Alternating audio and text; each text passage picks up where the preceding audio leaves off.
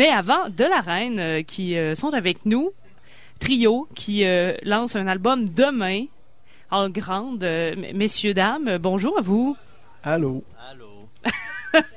C'est pas sûr si c'est là qu'on parlait. Oui, c'est ça, c'est maintenant. C'est moi qui n'étais pas sûre si je peux parler, mais je peux parler dans lui, finalement. Tout le monde peut parler. Donc, lancement de cet album demain. Comment le préparez-vous, ce lancement? À quoi on pourra s'attendre? Qu'est-ce qui va se passer? Ben, en fait, on fait vraiment exactement l'album dans l'ordre qui est présenté. Donc, on essaie de reproduire le plus fidèlement ce qu'on a enregistré, sur ça en quoi on travaille depuis quand même un bon bout de temps déjà. Je te dirais qu'on est rendu à une étape où on a hâte de le faire, on a hâte de le jouer, on a hâte qu'il soit hors de notre possession, qu'il nous appartienne plus, en fait. C'est un peu excitant, c'est un peu stressant, mais en même temps, c'est comme... On est rendu là. On est comme dans la phase de « on regrette ». On veut plus sortir, puis on est vraiment craintif. Mais qu'est-ce qu'on a fait? Qu'est-ce que vous regrettez? Est-ce que c'est juste le syndrome de, à force d'avoir le nez collé sur nos affaires à un moment, on n'aime plus ça, tout simplement? Ben, pour l'instant, je dirais ça. Puis après ça, quand il va être sorti puis que les gens vont l'écouter pour avoir des commentaires, ben là, je pourrais te dire vraiment ce qu'on regrette ou pas. Non, mais je pense que c'est le fait de l'avoir, tu sais, autant dans le sang, dans la peau, puis d'avoir à faire des choix autant sur tout ce qui est esthétique, sonore, d'abord à faire autant de choix, puis autant se poser la question « Ah, mais c'est-tu la bonne affaire qu'on fait? » Ça devient tourmentant, je dirais. Engageant. Engageant, c'est ça. C'est engageant émotivement, mais demain, on va juste avoir du fun, puis on va juste faire le show comme on le fait, en fait, depuis 1 an, parce que De La Reine, ça existe depuis bien avant que l'album se lance. T'sais, ça fait 1 an qu'on est dans le processus, puis qu'on a fait des spectacles. Fait que je pense que demain, ça va juste être du fun, de l'amour, puis ça va être les amis, ça va être ça. Ça va être vraiment le fun. On vous invite d'ailleurs. Ben, c'est ça, les chansons sur scène, elles ont eu une place, elles ont eu une vie parce que vous avez eu la chance de faire plusieurs spectacles. Et quand on tombe en studio pour les enregistrer, là, on peut s'amuser. Quand on fait un spectacle, on la joue, on l'a joué, puis c'est fait. On peut pas revenir en arrière. Ouais. Mais en studio, est-ce que vous avez passé beaucoup de temps sur peut-être la structure des chansons ou peut-être des petits détails comme ça? Parce que je sais que tous les trois, vous êtes assez connaisseurs de la musique en général. Ouais, quand même. Le projet s'est bâti vraiment au début avec nous trois qui Jamais, comme un peu une formule en fait qui ressemble à ce qu'on a ce soir. C'est quelque chose de super minimaliste. On a bâti après ça une certaine formule des pièces pour les faire en spectacle. Où est-ce qu'on a rajouté quelques séquences, quelques trucs. Mais quand on est arrivé en studio, là, on a vraiment dit OK, là, c'est un projet qu'on a toujours dit pour nous, en fait, qui était notre projet un peu exploratoire, où on pouvait se permettre des choses puis aller explorer des trucs qu'on avait vraiment envie de faire ou qu'on n'avait pas nécessairement la possibilité de faire avec les autres groupes dans lesquels on joue. Fait que le studio était vraiment comme le lieu d'exploration parfait là, pour vraiment faire ça. Fait qu'on s'est lâché là sur certains trucs. Fait que c'est sûr qu'on est en train de réadapter l'album, mais finalement ça se passe quand même vraiment bien. On a expérimenté des trucs, mais on n'est pas allé dans le ultime trop loin pour dire qu'on n'est plus capable de le refaire. Là. Fait que non, quand même, je pense qu'on a juste réussi à comme je peux dire, faire grandir la germe de ce qui était au début comme De La Reine, comme voilà la belle petite plante qu'on voulait que ce soit. Puis on va voir si les fruits vont éclore ou si ça va être des épines. Parce que vous auriez pu aller très loin aussi dans le... Oui, c'est sûr. On n'a pas non plus... Le temps aussi fait les choses. Là. Je veux dire, on a commencé à enregistrer l'album, c'était au début de l'été, pour certaines parties, pour certaines affaires, mais à travers un horaire chargé aussi. Fait que ce qui fait que le temps aussi joue pour ça, puis dépendamment comment on l'utilise, ben on avance ou on avance moins, ou ça dépend, vraiment.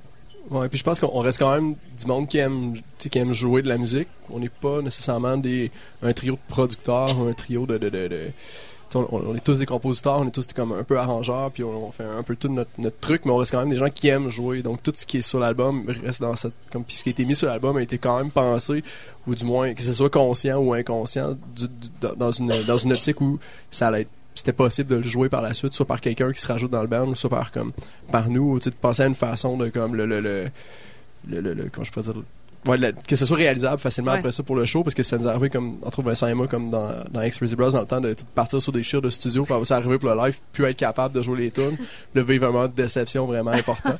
Puis, Oh, c'est bien plate, ça. Le groupe n'existe plus non plus. ben c'est plate, il y a comme Ben, c'est ça. il y a plein de monde qui arrive, tu sais, 5 ans plus tard, puis ils sont comme, hey, cette tune-là, cool, puis ouais, on l'a jamais rejoué, tu sais. Puis c'est comme, ouais, c'est vraiment décevant, fait qu'on, tu sais, veut pas Vous laisser étiez le- jeune. Ben c'est ça, jeune et fou. On est encore jeune quand même. Ouais, mais Ce qui fait plus que, mature. ouais, plus mature, mais tu sais, moi, pour ma part, c'est la première fois que je fais vraiment partie d'un processus de A à Z, là, de composition, écriture, arrangement, production, toutes ces affaires-là. C'est pas juste moi, mais c'est la première fois que je suis vraiment impliquée à 100%.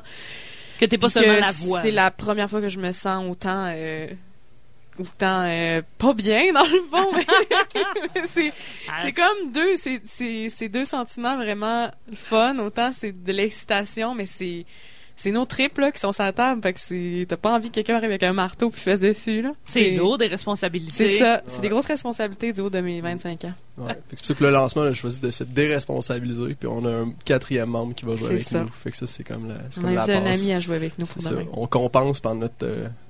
il y en a qui font ça, là, comme overcompenser. Ouais. Quand ils sont pas à l'aise de quelque chose, ils ont des Ils grosses compensent. voitures ou ils ont comme des gros albums, trop produits. des gros Là, nous autres, bijoux. on a un bassiste de plus. Donc, ça vient quand même compenser. Voilà, tout ça. Mais juste pour clore l'enregistrement, Jean-Étienne, t'en fais quand même beaucoup des albums de Québec. Est-ce que t'as enregistré ton propre groupe ou t'as demandé de l'aide? Ben, en fait, pour les 2 premières pièces qu'on a sorties en mai, on avait travaillé avec Alexandre Martel, qui est autrement connu sur le nom d'Anatole, mais aussi le gars dans Mauve, qui est le frère de l'autre. Là. Le gars de Mauve. Ouais, c'est ça. Ouais, c'est ça. Puis on a demandé aussi à David Boulet-Tremblay, qui est dans Arfan, pour nous aider pour la prise de son. Puis on a comme mis la table pour plein de choses là-dessus. Ça a quand même permis de raffirmer comme certains trucs par rapport à notre désir de comment on voulait faire l'album. Puis finalement, pour le reste, on l'a tout fait comme vraiment à 3. On était comme bien dans notre petit écosystème, mais c'était comme bon, là, ça nous a comme shaké de travailler avec d'autres mondes, puis ça nous a amené comme ailleurs sur d'autres plans, fait que c'était vraiment intéressant. Mais ouais, pour le reste, là, c'est vraiment... Mais c'est vraiment un processus qu'on a fait à 3, là. Tout a été... On est toujours comme au moins 2 sur 3 ensemble, et la plupart du temps comme les 3 ensemble pour faire presque tout le processus, à part peut-être le mixage là, qui s'est fait. Ouais, je dirais J'ai fait le aussi. mixage, c'est un processus genre à 2. Toi puis ta blonde, genre qui a été trop smart de te laisser comme mixer toute la nuit. C'est ça. Merci Elisa. Elle est avec nous, c'est pour ça que je dis ça. On s'est pas vu ben souvent pendant ce processus. Pendant le mix. Mais Odile, c'est toi qui chante, mais est-ce que c'est toi qui écris aussi les paroles? C'est moi puis Jean-Étienne. OK, Ouais. donc collaboration. Ouais, c'est Tout une se fait collaboration. en équipe là-dedans, finalement. Ouais, c'est ouais, ce qui est vraiment. à retenir. Ouais. Vince, c'est comme le gars des riffs vraiment cool. Odile aussi. Puis Odile puis moi, c'est les paroles. Puis c'est ça. Puis les claviers, c'est Odile puis moi aussi. Puis, Ouais, c'est vraiment un travail d'équipe. Puis il y a pas comme personne qui a nécessairement un rôle, tu sais, je veux dire, mes lignes de clavier, ils ont autant leur droit de regard sur ce que je fais. En tout cas, moi, à mon avis, là, même, je dis ça parce que dans le fond, j'ai souvent dit à Vincent, j'aimerais ça qu'il y ait moins de fuzz sur ton ton de guitare ou ben, des trucs de même. Fait que on intervient comme tout un peu sur ce que les gens font parce qu'on a envie que ça soit aussi à notre goût, ce qui fait que c'est aussi une autre manière de fonctionner, là, de s'assurer que tout le monde il trouve son compte puis que tout le monde est content du résultat final. Mais overall, ça donne une belle prod pleine d'amour. Et ça donne des musiciens heureux aussi? Ouais, ça donne des musiciens heureux. Ça donne des musiciens nerveux. Je te dirais aujourd'hui, là, c'est vraiment le sentiment qui nous habite. Ça allait comme parler aujourd'hui dans le cadre, t'es là, ouais.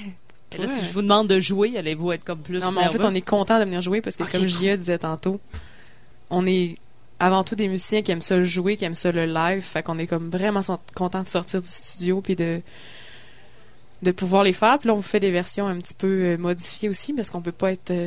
Version légère. Exact, version légère. Ben, dans ce cas-là, on va vous entendre. On va vous rendre heureux si vous le voulez bien. Alors, De La Reine avec nous. Lancement d'album demain. Ça se passe au Palais Montcalm. Ben, je vous laisse nous présenter peut-être les 2 chansons que vous allez jouer. Bien sûr, la première s'appelle Le Poids, que vous avez pu entendre à ma TV d'ailleurs. Et comment?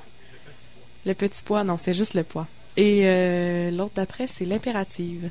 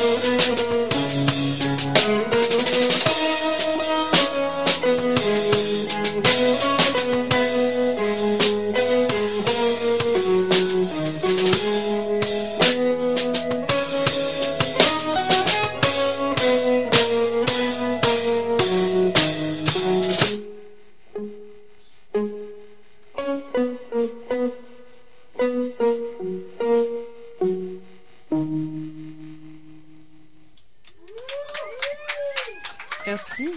Faut l'embellir.